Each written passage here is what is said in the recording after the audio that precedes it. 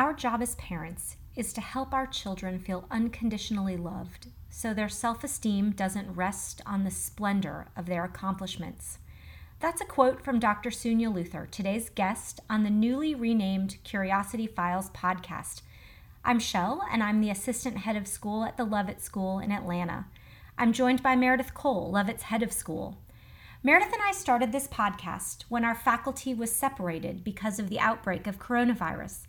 The goal was to continue to feed an intellectually hungry faculty and to find unique ways to gather as a community around topics that fed our core values.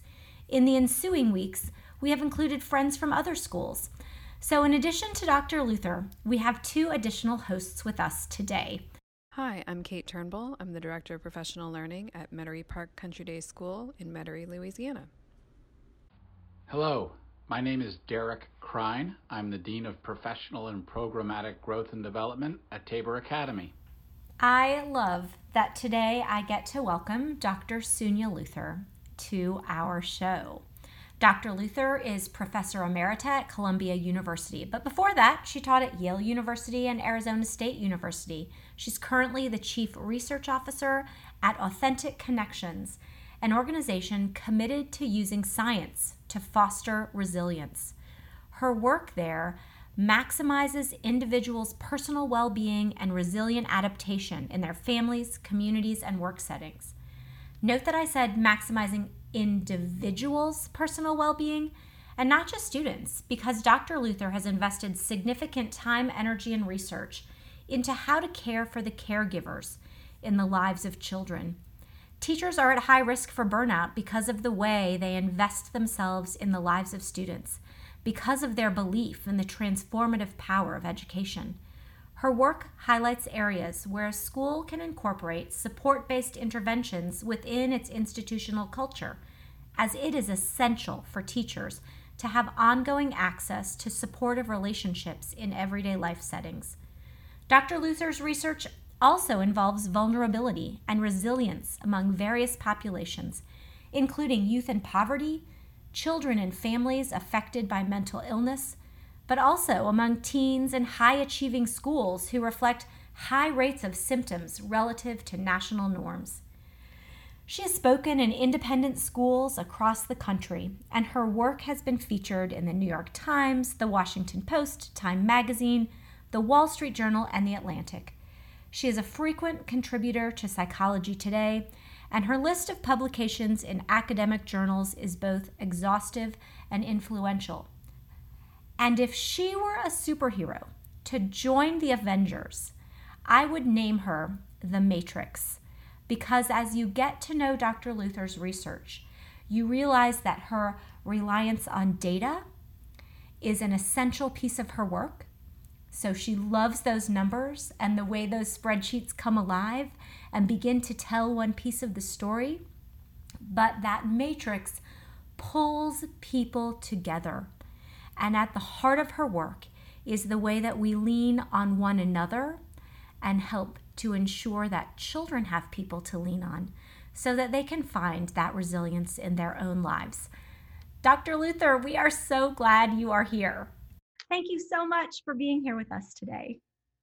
So we find ourselves coming to you at a really difficult time in our country, the city of Atlanta having a very difficult time for us as faculty members. And your work has felt even more compelling to me in light of many of the challenges that we're facing, not just with coronavirus, but looking at the injustices that we have seen in the world around us. And so your work in resilience feels very compelling to me right now as we attempt to find our way out of some really dark times. What are some things that you're seeing just in the water that you're swimming in connected to resilience and the injustice that we're watching on the news?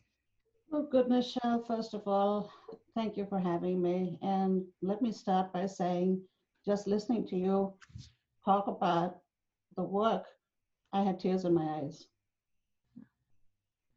I just have to say, we're all hurting so much right now. And just for whoever's listening to us, Shell asked me before we got on the call, she said, "You must be exhausted." I said, "I am, but I have to unexhaust myself somehow, right? Because we all do need to come together. And the only way we're going to get through this is by acknowledging our respective hurts when we are hurting. That sets an example for those around us to be able to do the same, gives them sort of permission to do that. And with, as you know, I keep saying resilience rests fundamentally on relationships. That's how we're going to get through this. Very deliberately paying attention to authentic, close, supportive, loving relationships among students, our faculty, our school heads, our administrators, our parents. It is a challenging time. And so it's nice that we can be together to talk. As I've been learning more and more about you and looking at your work feels to me a little bit like a Rube Goldberg progression. And so, when you push the domino, what happens next? And I've looked at a progression really of your research from working with students in poverty to looking at the factors in high achieving schools to the work of those who are caring for those students. And so looking at the resilience of students, in my mind, has led to that domino looking at the resilience of the caregivers that are next to them. Will you tell us a little bit of your story? Sure. I can start with, as you said, my doctoral dissertation was with inner city kids, adolescents, and looking at what helps them do well in spite of serious hardships in their lives. And from there, I mean, I had all kinds of findings, but that led to all this work with kids in high achieving schools as a comparison group, essentially. And the first study of this comparative study, we found that the kids in the high achieving school were actually doing more poorly than the inner city kids, especially on substance use. So that was, I think, 1998 was the first publication on that. And that's led to this whole series of studies on kids and the whole programmatic work on high achieving kids. But the second part, Shell, was the focus on caregivers. And to be honest, it wasn't until I was a mom myself that it became clear to me how hard this job is. And people say, if only the parents do this, and if only the parents do that, kids will be fine. Yeah, of course we know that. It comes back to the parents. But I wrote this paper, Who Mothers Mommy? What about the parents? How do we do this? How do we even do putting out this love and support and limit setting and equanimity of spirit and cheerleader and everything for a period of weeks, months, years, decades, day in and day out? How does a human being do this? So that's what got me interested. All roads lead back to mom. Everybody's happiness, whoever the primary caregiver is. And most cases, most part of the world, it happens to be mom, could be dad. But bottom line is, everything rests, comes back here, right? So who's taking care of this person? That became my preoccupation. That's what led to that first study on some 2,500 moms that led to that paper, Who Mothers Mommy, and interventions. I've got two different interventions, one for low-income moms with serious mental illness, and one for moms like us, professional moms in high-stress settings. The end of the story, Shell, is that the National Academies of Science, Engineering, and Medicine last year put out this big report called Vibrant and Healthy Kids, and it's about maximizing equity and resilience and so on. And there are two findings I'm very, very gratified and delighted to say. One is, first thing they say is, you want kids to be resilient, make sure their caregivers are resilient. And that includes not just the parents or the primary caregivers, but also grandparents, teachers, counselors, any significant adults in their lives. Make sure they're doing well, because that's where the ongoing daily love and support is going to come from. So it's out there in the National Academies of Science as the number one thing to pay attention to for resilience. And the second thing is they have also now included us high achieving schools as a quote at-risk group. It's official now. You asked me why am I happy about that? Because over time there's been so much skepticism.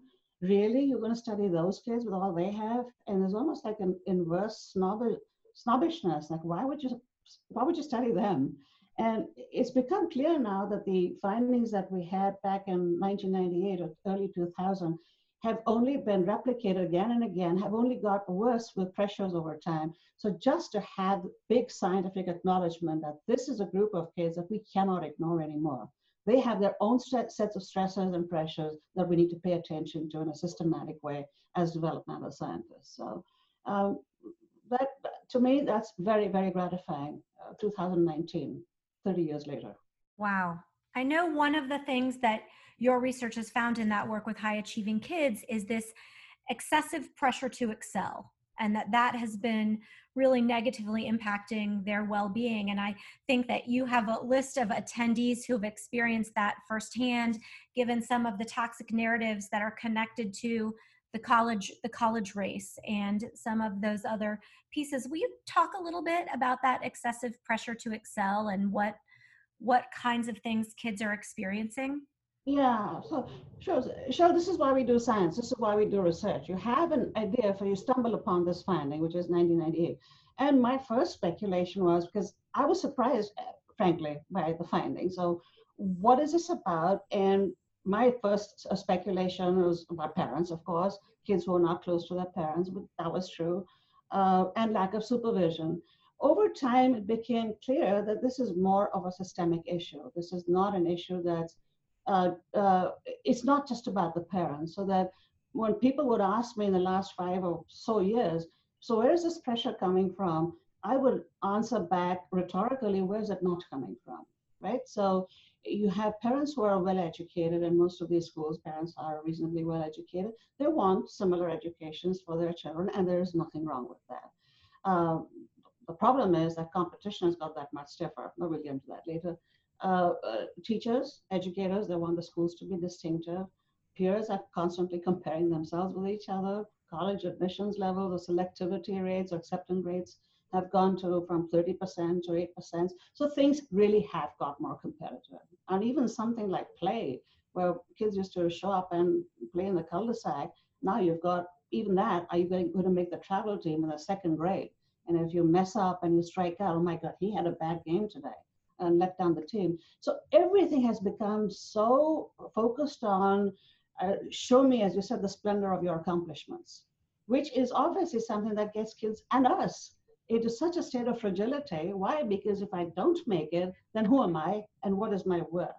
And so there's the anxiety about keeping up with that. And obviously there's the depression when you feel like you are not making that enormously high mark. So it was a very long answer to your question, but as far as these pressures, well, there's another part too, if I may, about these pressures. So we published an article last year in the American Psychologist, which is the conceptual model, and has these pressures down there as the biggest factor. Now what's happened, we have this high achieving school survey, which is on schools like yours. And we had last year something like 15,000 kids whom we'd assessed. We also have about 10,000 kids that we've assessed post-COVID, distance learning. And would you believe it, the rates of clinically significant depression and anxiety have gone down. Wow. Across all schools. Yeah. All right, so this is an experiment of nature where we had, let's say, 8 to 10% of kids normatively in those 15,000 population as showing clinically significant depression, anxiety. Now we're significantly lower. Of course, this is going to rise as time goes on and it gets old to be, but there's, again, to your point about pressure, they're sleeping more, they're not running from pillar to post with 1,000 activities after school. Some schools have moved to pass fail. So there's a great deal of let up in many respects for these children, and we're seeing it in their mental health. So there are lessons here for us for the future as we go back to school and think about how we're scheduling distance learning, on-campus learning, and what these children's schedules look like, and how we can use these data that we're getting to inform our decisions and our schedules. I'm wondering about your experience and your perspective and research for that matter about how our faculty in this moment, in this era where we've shifted from on the ground to online, how do we shift our expectations of perfection? I mean, I think you talked about that second grader on the travel team. How do faculty shift their sense of perfection when we've moved to a dynamic where mostly all of us are now novice? And sort of building, how do we build resilience in this in this moment, in this where we are novice? So as Shell said, Derek, that's an excellent question. I'm a scientist. The answer to your question is get the data, right? So what happened was the moment COVID happened and we started going to distance learning, we essentially suspended our high achieving school survey and pivoted to do this resilience survey, made one for students and one for faculty. We now have one for parents as well, with the understanding that we need to understand from the people directly, listen to the voices and hear what the needs are, what the challenges are. So, in the high achieving school survey, we have indices of mental health and rule breaking, substance use, and so on for the kids, and also all kinds of risk and protective factors. In this new little resilience survey for faculty and students, we've also included 3 open-ended questions. What's going well in your school? What's of most concern for you? And how could your school be helping you better? As I said, for both students and faculty. Why? Because we didn't know all the questions to ask. You see, I've done this research for 30 years. I knew what to ask in the high achieving school survey because I've been following that stuff and studying it forever. But now with this shifting landscape, which first of all, there was so much upheaval just in moving to distance learning, and week after week, the uncertainty. And what are we going to do and what's going to happen, not to mention the outbreak of all the, what's happening in the country with the unrest. So once again, long answer to your question. The short answer is, how do we know what's best for faculty is we ask them. We do our faculty resilience survey. Nina and I did, 3 feedbacks today? It's all for free. The first one is for every school is free. We did 3 feedbacks. Everything that your faculty is saying, here are the places where they're thriving. Here are the places where they're saying you're doing wonderfully as administrators. Here are the places where they would like to see a little give. And here's where they need to give themselves a break, which is usually a little more, let me be taken care of. Let me make sure I have my time to de-stress and so on. So don't keep us in suspense. What are some of the patterns that you're seeing as you're looking at those 3 broad categories? Is there anything administrators are doing right? I would love for you to talk a little bit about any patterns you're seeing in some of those open-ended questions. Of course. Well, I'll talk about the open-ended shell, but even starting with the rating scales, just like we have for kids' depression and anxiety, for the faculty, we measure 2 things. One is burnout, emotional exhaustion at work, which we're all at risk for right now, just feeling the burden of taking care of others. So that's one. And the other is just overall stress. And here we have, again, norms based on, I think, with the faculty and basically adults at school, which includes administrators and other people, counselors and support staff. 2,000 or so people. We have norms for that too. So let's start with that. You will see where your community is at on burnout and stress relative to the couple of thousand people we've studied already, which in itself is good data. You will break that down by role at school, by division, upper school, lower school, and so on, administrators versus faculty. That in itself is important data to have. Then we get to the open-ended questions. And so what's going well?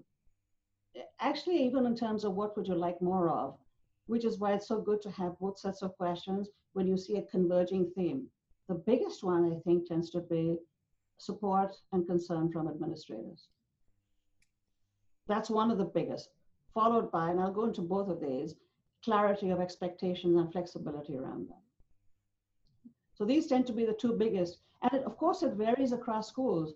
And again, fascinating when you break it down by divisions, or by an upper school, lower school, and so on. There are differences. But overwhelmingly, one of the themes that comes out is, I appreciate that they check in on me, appreciate that they're attentive to my mental health and our mental health from the students and the faculty, including surveys like this. So even just having the opportunity to say and indicate what their issues are, that goes a very long way. Moving to the issue of flexibility and clarity of expectations. So obviously we can't all be expecting, as a professor, I can't expect my students to learn the same amount in the curriculum that they used to, right? In distance. So how are we adjusting our expectations? How are we determining as a department, this is the essence of this subject that our kids have to grasp by the end of the semester. And here are the assignments and things that we can let go by the wayside a little bit more, such as an extra literature review or an extra, extra credit assignment. What can we let go because these kids are struggling it is very strenuous to be sitting and looking at your computer all day. And they've lost a lot of the code protective factors. So these are a couple of things. Ongoing connections, people have talked about. In some schools, it's a bigger problem. In some schools, it's going very well. Ongoing faculty meetings, supportive meetings, check-ins are informal. It's not just having groups to express your concerns, but also groups to just visit. And there's enormous variation. So the fact that we have norms here, we've got people who are here and we've got people who are there on different indices. That's why we come back and say, I could give you some generic statements, and I'm giving you some of the themes that come up most commonly. But there is considerable variation across schools and within schools, across divisions, by role, by gender, by whether or not you're taking care of children or someone else at home. So there are all these variations by ethnicity that we're looking at. And we're able to come back and tell you, well, here are the groups that are doing relatively well. Nobody's happy right now. It's a continuum between okay, and for me, continuum between okay and sometimes unraveling, somewhere between that, right? So we're able to come back and say, generally, this is the group that's more on the okay side, and this is the group that we need to be giving extra love and attention and care to. And that is often includes the administrators, the people in charge. Will you talk a little bit about the name of your organization is Authentic Connections, and that speaks volumes about your work, and you've recently written an article about connection in the virtual age. How do we do that? I'll just give you a brief recap of how we got to this, which is started off with groups actually with inner city moms who had serious mental illnesses, support groups for them. Did 2 5-year studies funded by NIH. This was while I was still at Yale. Fast forward to when I moved to Arizona, did an abbreviated version of this, which is called Authentic Connections Groups, and tested it out with physicians and other health providers who are moms at the Mayo Clinic in Arizona. Short version of that is there were significant improvements on everything from these groups that were done in the workplace, including cortisol, and these gains stayed 3 months after the groups finished. So then I figured, well, if this has to grow, we need to be able to do this, at least try and do this virtually. So I tried and got together. I think I ran about 5 groups virtually. The paper was published last year, all before COVID. Very fortuitous again. The paper was published last year, and I can send you a copy if you like, where the women, it was all women, described what they got out of the groups, why they were beneficial. And again, it's in the National Academy's report as something that's empirically validated now, and that we can and should be using to promote resilience among the caregivers who are then going to give it to the kids. Hence, authentic connections. So the piece you're referring to, that little, it's not so little actually anymore, the blog I wrote, it was quite long, I think, in Psychology Today, is like a primer, a how-to. How can you do this for yourself? You don't necessarily need Luthar or any therapist or clinician or anyone to run this, perhaps to get it started, but really these things can and should be done by people within there's plenty of love, and it's free. So what I've done is a little primer saying, here's how you start. Here are the obstacles you might feel you're running into. Here are the things that you should consider in terms of whom you bring together. Literally a list of things. And a couple of videos. PBS did a video on groups actually running, including virtual groups. A couple of videos up there too that shows you, here's the feeling we're trying to create in our groups. It's not about solving problems. I'm not, you shall say something that I'm flailing. I'm not here. My job is not to tell you how to unflail. My job is to listen to you, right? And as I keep saying, that's free. That's free. And that's the healing. That's the healing when we can come together and do this kind of support for each other. And what time in our history lifetimes has there been greater need for us to come together in these mutually supportive and loving ways, knowing that is empirically supported and recommended by the National Academy. So there you have it. You've got the evidence, you've got the fact that you know it works, and it's in your backyard, it's in your homes. You can do this virtually. Yeah. Wow. Thank you. Will you talk a little bit beyond some of those connections? You give some advice to schools and institutions in ways that they can begin to do some systemic work about caring for those caretakers. But what advice would you give school leaders as you're looking at how to bring them together? Yeah. So a couple of things. Again, once again, shall I always come back to the data? It's hard to lead a ship if you don't know what really is going on within your ship. So this is why I always come back to this, and what I can come back and say in your school, like the High Achieving School Survey, here are the pressure points among peer relationships, feelings of being victimized or feelings of being discriminated against. These are the pressure points in your school, and these are the places where you're doing very well. In the realm of teacher relationships, the school climate, in the realm of family. So what I come back with is tell you, here are your pressure points. Then you, as a school head and administrative team, get together. I normally speak to the faculty as well, often to the parents, and say, as a community, we need to get together and address these issues that we now know to be most needing our attention. So that's the first thing. Get your data, understand. It's like saying you go to the Mayo Clinic for a diagnosis. You go and you don't go to CVS for a minute checkup. Get a proper diagnosis of what are you doing, knowing that our school, our children, and we are under so much pressure. Collaborate, spread it out. It's not all on you. That would be point number two. When I go to schools, I will sit down with, I used to be in person, I'm sure it'll be virtually now, with the leadership team and say, how can we do this together, bringing together all the stakeholders, including other people from the faculty, including parents, so that we're all on the same team and everybody feels like they have a voice here. And we've actually seen dramatic changes from one year to the next when you take this kind of approach and the administration says, we've got the data, we've got people on board, everybody's a team, and there is goodwill. There we go. And the students' voices too. I'll visit with the students, hear what they have to say, pick up their perspective one-on-one, me one and them in a group, on things that they feel in their school most warrant attention. All of this comes together then. Does that make sense? Absolutely. I loved what you said about collaborate, spread it out. What are the ways that we can share that? I spent the first week after we were out of school really feeling like I needed to reinvent education as we knew it before the following Monday, and looking at a group of really capable educators who are ready to dive in and link arms to do that work in service to students has meant a tremendous amount to me. So that was very compelling. Will you share a little bit about the trends that you saw from the student resiliency surveys? Well, the first trend we saw was this big drop down in overall significant levels of clinically significant depression and anxiety. So that was the first thing. The second thing, I'm afraid, is troubling in the sense worrisome.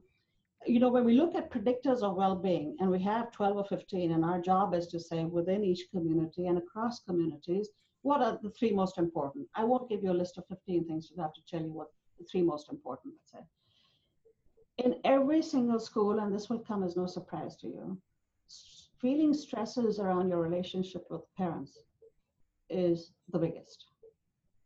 There are concerns about, you know, how much I'm getting along with my peers or with my teachers, or difficulties learning, or worry about the future. Those things come and go, but always, and we have circles that show you the size, the magnitude of association. That circle for stress around parents is always the biggest, which makes clearly makes sense because they're home with their parents all the time. That's one thing. The other thing, Shell, is, so we've seen this drop for kids in distress, but among adults, it's the opposite. It's growing over time. The longer all this uncertainty goes, and of course now with all these other disruptions that are happening, the more stress levels are going up. People are saying mental illness is going to be the second wave of COVID. Right? So for me, the biggest take-home message from the Student Resilience Survey is this so far. We are not doing nearly enough, I don't think, to attend to the well-being of the grown-ups. And that is probably the single most pressing thing in terms of our regression equations across school, the well-being of parents. So then our task becomes, how do we involve them and engage them and support parents and reassure them? So oftentimes what schools are doing is taking the results of their resilience faculty and giving parents some reassurance. We're on this. We know we have to be mindful of mental health. Everybody's concerned about this. We're on this, and here's what our kids are saying, and here's what we're doing about it. So that, I think, would be the first most important thing. Following that, there's always clarity of expectations around academics, flexibility. Please give us a break. Don't expect us to do what you did. 1 hour Zoom sessions is hard to pay attention. Too many assignments, but that they said, I'm sure even pre-COVID, kids always say too many assignments. Staggering of assignments so that not teachers don't get the same, 3 teachers on one day. So maybe even by department stagger it. Some schools, that's a bigger issue. So, and of course, we break down all our data by grade level and again by gender, ethnicity, and so on. Another thing will not surprise you. The levels of significant distress go like this to juniors and then down to seniors. Juniors are the ones who are suffering the most. Right. Wow. When you talk about the circle of stress around parents, what are some of those things that allow some of those authentic connections for parents with each other and with a school? It's basically allowing ourselves to be human with each other. And as Derek was asking, how do we stop ourselves from wanting to be on the travel team in 2nd grade? I mean, how do we stop ourselves from wanting to seem like we've got it all together? We have to now, it's not an option, it's an imperative that we are able to share our vulnerabilities and hurts with each other. It just has to happen. So what I'm telling people is, maybe it was uncomfortable, it was neither customary nor comfortable in the past to be speaking from the heart and saying, my heart is breaking today. My heart is so heavy today. Or I'm in a better place today than I was last week. But we have to. If we don't, our kids will not. And we have to set an example for them. We have to show them this is not just okay, but it's actually the strong thing to do. It's also a gift to other people. Think about it, Shah. If you come to me and say, Suniya, I'm hurting, you're giving me the gift of your trust in me, the belief that I have something to offer you. So to help people understand that when you reach out for help, this is not any sign of being a wuss or a sissy or a needy or a come on, get it together, whatever. Be embarrassed. And I see all this in the Psych Today blog as well. We have to, the mature, sensitive, kind, generous thing to do is to come together. And the first part of that is the first part of authentic. Be real, be who you are. At this point, we're all hurting. Don't be afraid. In fact, be the one who takes the plunge and says, okay, guys, I just have to say I'm a mess right now. Or this is what I'm worried about, or I'm so troubled about. This has to go somewhere. We're not all going to be in therapy, are we? But we can do it for each other. The science says we can do it for each other. So we're a pre-K-12 school. So just thinking about the needs of the different age groups. And I know they all have different needs, but I wondered if you have seen in your research, if students of younger age versus teenagers, if there are more needs in one area over the other, or just their needs are different. Excellent question. Once again, back to the data. In all the schools we've been in, some schools will see the lower schools are way elevated in terms of distress and in terms of efficacy of learning. We ask the kids too, how well do you feel you're learning? So the middle school kids are higher, or the faculty in the lower school are more trouble, feeling like my kids aren't getting it, or I worry about that. In the other schools, it's the high school. So I think some of this depends on what's organized within schools. Developmentally, I would say on the distress level, as I said, generally tends to go up until juniors and then down. The other place where we've seen spikes is K through 8 schools is 7th grade. So the year before they're graduating, whether that's 7th grade or 11th grade, that's where you tend to see a lot of spikes and the most anxiety, which all makes sense if you stop and think about it. But that's not necessarily always the case. There are some, this morning we were talking to a school where for whatever reason, the 8th grade kept popping up as being trouble. Now, whether that was a cohort effect about that 8th grade, or was it something about the school and how 8th grade was set up and how much counseling they had? All of this we find by again following over time and saying, we put these improvements in place and we follow these kids, and maybe it is a cohort effect and they're showing some improvement or not. Summary answer, there are developmental shifts. It is harder to keep younger kids engaged in distance learning. A therapist friend of mine was saying, I'm doing therapy with this 3rd grader and she's literally climbing all over the furniture. So it's very hard to keep them engaged. So one can see why the strain on faculty might be greater, right? among the lower school. At the same time, you can say the upper school faculty are worrying about, are my kids learning what they have to for these AP courses? And what about my poor seniors? And they're going to graduate, and my heart is breaking for the fact that I can't help them. Suniya, one of the things that I've seen in admissions events even are parents showing up at kindergarten admissions events having and articulating anxiety about student outcomes. And one of the things that you write about is finding ways to ensure that we're not conflating identity and performance. And I would love for you just to speak to some of that stress that you've talked about from parents is really tangible. And when you link that to what kids are experiencing, this idea of that excessive pressure to excel sits at the heart of that. And so what are some ways that we can very thoughtfully think about pulling apart identity and performance as two very separate entities? Shall we have a hard reset here, unfortunately? With COVID and the unrest following, we have a hard reset on all our priorities as human beings. So I think as parents, educators, human beings, we're all forced now to say what truly does matter in life. It's a very unfortunate set of events, obviously tragic set of events, but it has forced us to say, is it really that important that my kid gets an A plus or gets an A or a B plus?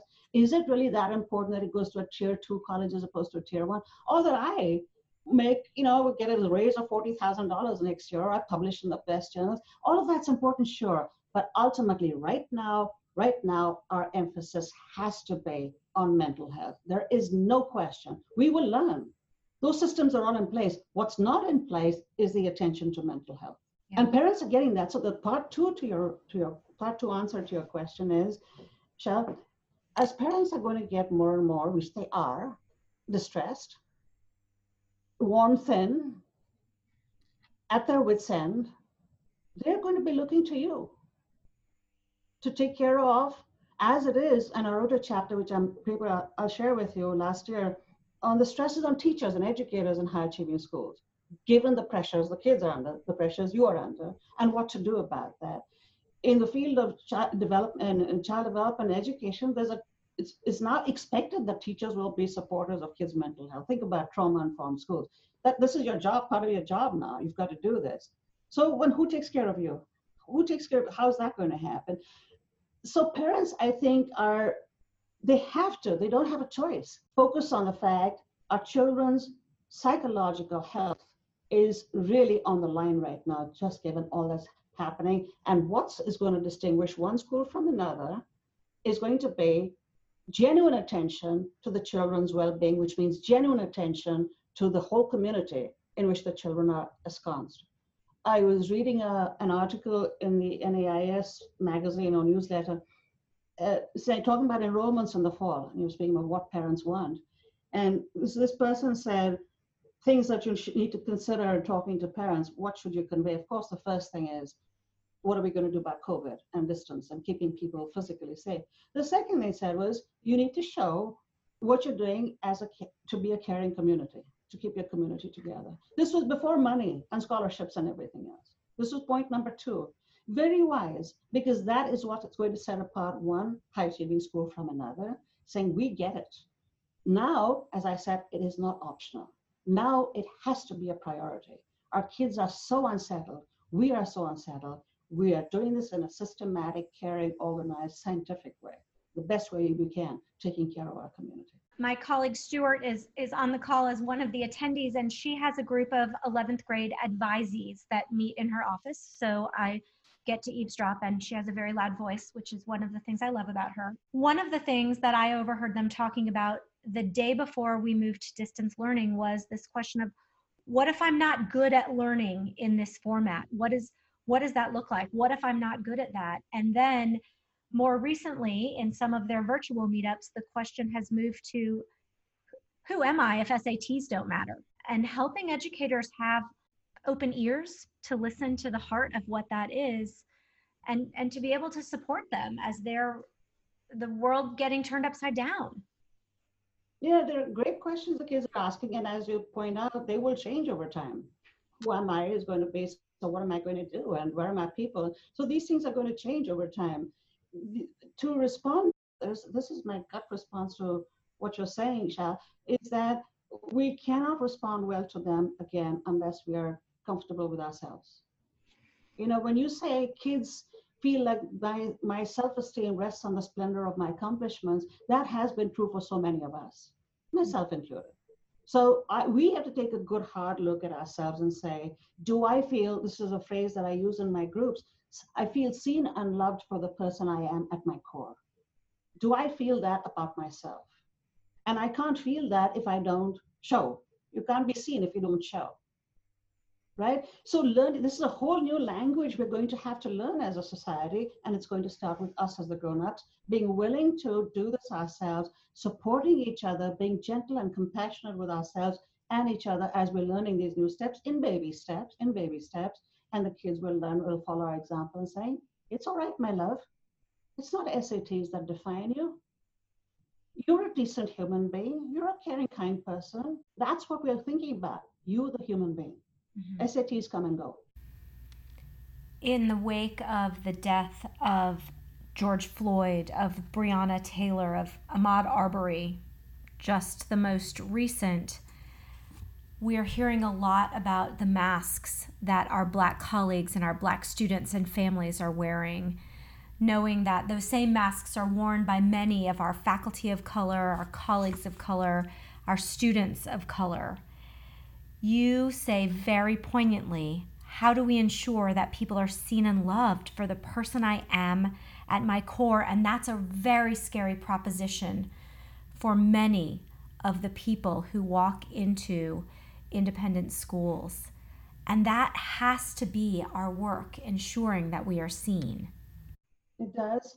And here is, again, something that to me is, I'm sorry, I stammer when I get really troubling, is that actually we know that high achieving schools connote risks for adolescents generally. And among African American kids, those at high achieving schools are actually doing more poorly than those at lower achieving schools. So you think about why is that? And there's a colleague of mine, last name is Asari, he's written about it. It's in my American Psychologist paper. Most high achieving schools are predominantly white. There are fewer kids of color, fewer Black kids, fewer Asian kids, fewer whatever. So you don't fit in as much, and there is likely a greater sense of being different and being, I'm sorry, a hard topic, you know, and I'm going back to when I'm at school, Shell, you know, and I talk to the kids. I'll give you one example of what this young boy said in the group I'm talking about. What can your school do differently, and how can we help you? He says, I was at a public school. I came to this school because it's so good, and I'm on a scholarship for basketball and so on. He says, every single basketball game, they look at me and say, you're going to get that guy, the Black kid, you're going to get the Black kid, because I'm the Black kid. And they somehow know or assume that. She said, no, nobody means ill. They're in some ways praising me, but every single game I hear. So there are small things like this that, you know, I'm so glad people are saying Black Lives Matter and so on, and they're talking about things that are very important, oppression, injustice among people who are low income and don't have resources, don't have education, don't have support systems. But the tragedy is, and this is not just Black kids, we've seen it among Asian kids too, the levels of feeling discriminated against are higher in high achieving schools than in others. So question, what shall we do about this? Listen. That would be my first response, is listen. As I listen to that child, I'm running a group now for a bunch of leaders in education. 2 of them are African American, and I just asked them, what could those of us who are well-intentioned and well-meaning, what mistakes could we be making, and what should we be doing to be maximally supportive? And just listen to what they have to say. You can't, I think, and one of the things they did say was, you know, gestures such as putting a black face on Facebook, or, you know, putting a yard sign, or these things are not really going to cut it. Really is listen to us. It's that feel and heard. It's that seen and heard. Listen to us. So much of what you just said requires the self-work. So how am I doing my own self-work, unpacking my own sense of self-worth? And So I'm going to interrupt you, if I may, and say, don't say self-work, love, because that makes it sound like work. How about saying, be gentle with yourself? I mean, words matter. The way you speak to yourself, your inner voice is what you carry around with you. These voices matter. So the moment you say self-work, I say, oh my goodness, no. If you say, sweetheart, my love, come on, you can do this. Have a little faith. Reach out. That's way different. And that's where we start. Love that. I love that. So spending some time with some of that reflection, some of those ways that I'm able to really see what are the things that I'm carrying with me and how might those differ from the things other people are carrying with them. And in our schools, we find ourselves with so many competing priorities, especially our upper school teachers who are looking at AP classes and how do I make sure students are prepared. And in our lower schools, where teachers are tasked with the unbelievable weight of helping people learn how to read and to use and form language.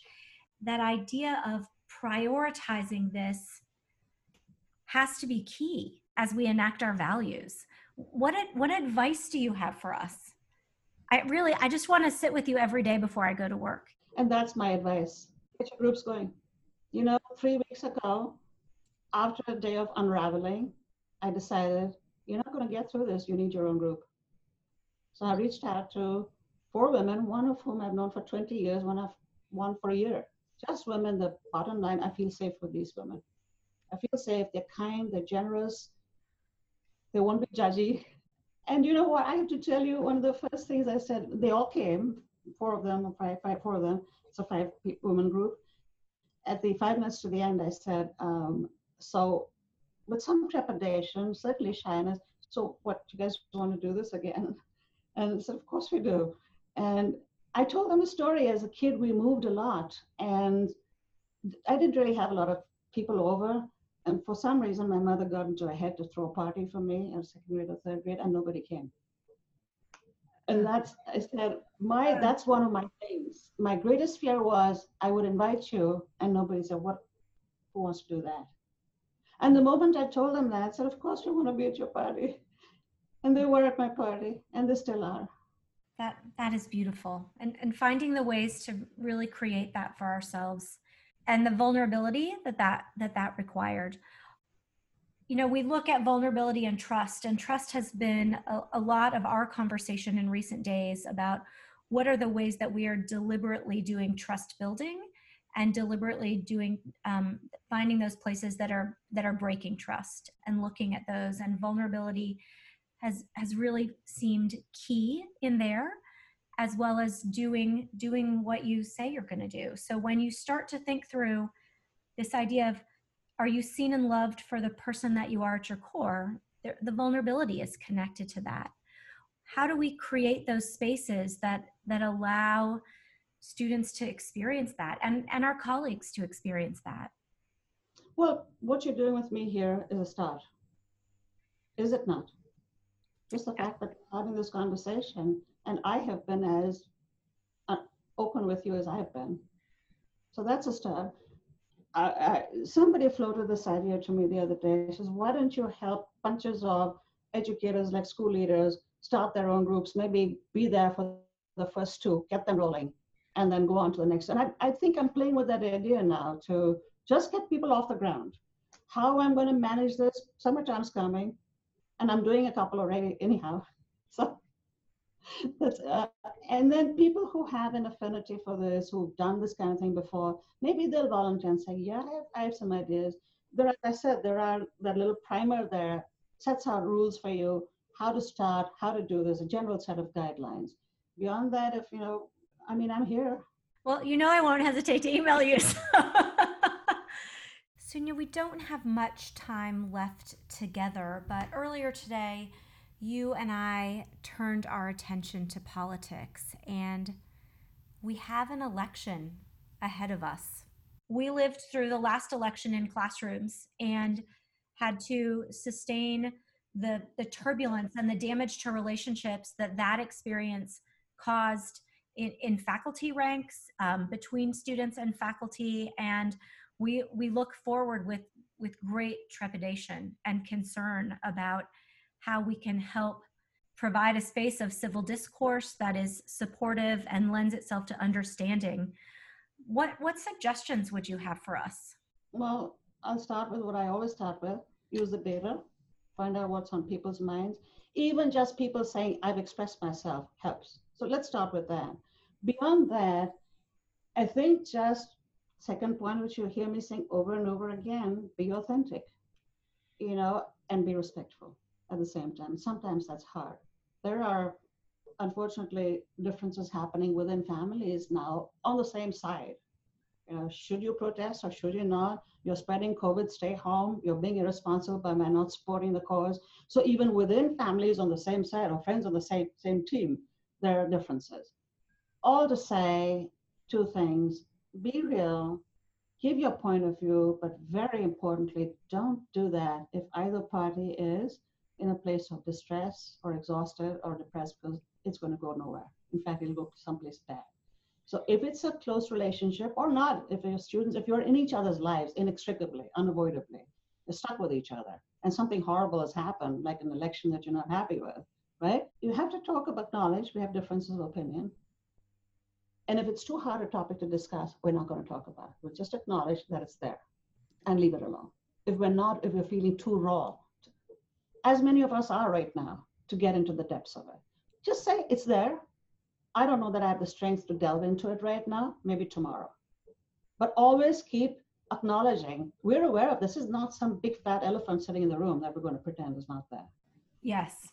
And I would say that experience of being in the class of 18 students and listening, the things that will come out of the mouths of students, figuring out how to manage that conversation, I know weighs on the shoulders of educators, because we become trapped in our own sense of perfection because we don't want to mess it up. We don't want to do it wrong. Once again, see, all my principles come back to each other. Once again, I say, I wrote this paper called Who Mothers Mommy, right? Mm-hmm. So of course you're confused. Parents are confused and you're confused. This is a confusing thing to have students debating this kind of stuff. Mm-hmm. You do your best based on your values and judgment and sense of balance, and then you go to your go-to people, which is your group. I call them in Authentic Connections your go-to people whom you designate, like my group, my go-to people. Mm-hmm. You go to them and say, here's what I'm thinking, here's what I did, here's what I'm planning to do, what do you think? Mm-hmm. And they will be gentle with you and say, you're taking a chance here. Maybe not now, or maybe not that way, or great, go for it, we're here to support you. Mm-hmm. Or anything in between. None of us can do this alone. That's the first thing. Anything that is delicate of any kind, and right now everything's delicate. So let's just make this our first order of business. Mm-hmm. We had a teacher who's on the call said she so appreciated your wise words about that support group and finding some enduring circles within their faculty becomes so crucial. And so I know she appreciated that and asked some questions about teaching schedules, and might there be a way to find a dedicated time that allows that to happen. And so again, some of those technical things that in my role are things that I can think about how to put in place. In our last few minutes together, I wonder if you could just tell us what would be your greatest wish for us as we dive into summertime, a time where we have this moment of reflection, of stillness, of quiet after a very, very loud and extremely busy spring. What would be your parting wish for us? Make a genuine commitment to authentic connections and follow through on it. Mm. Be there.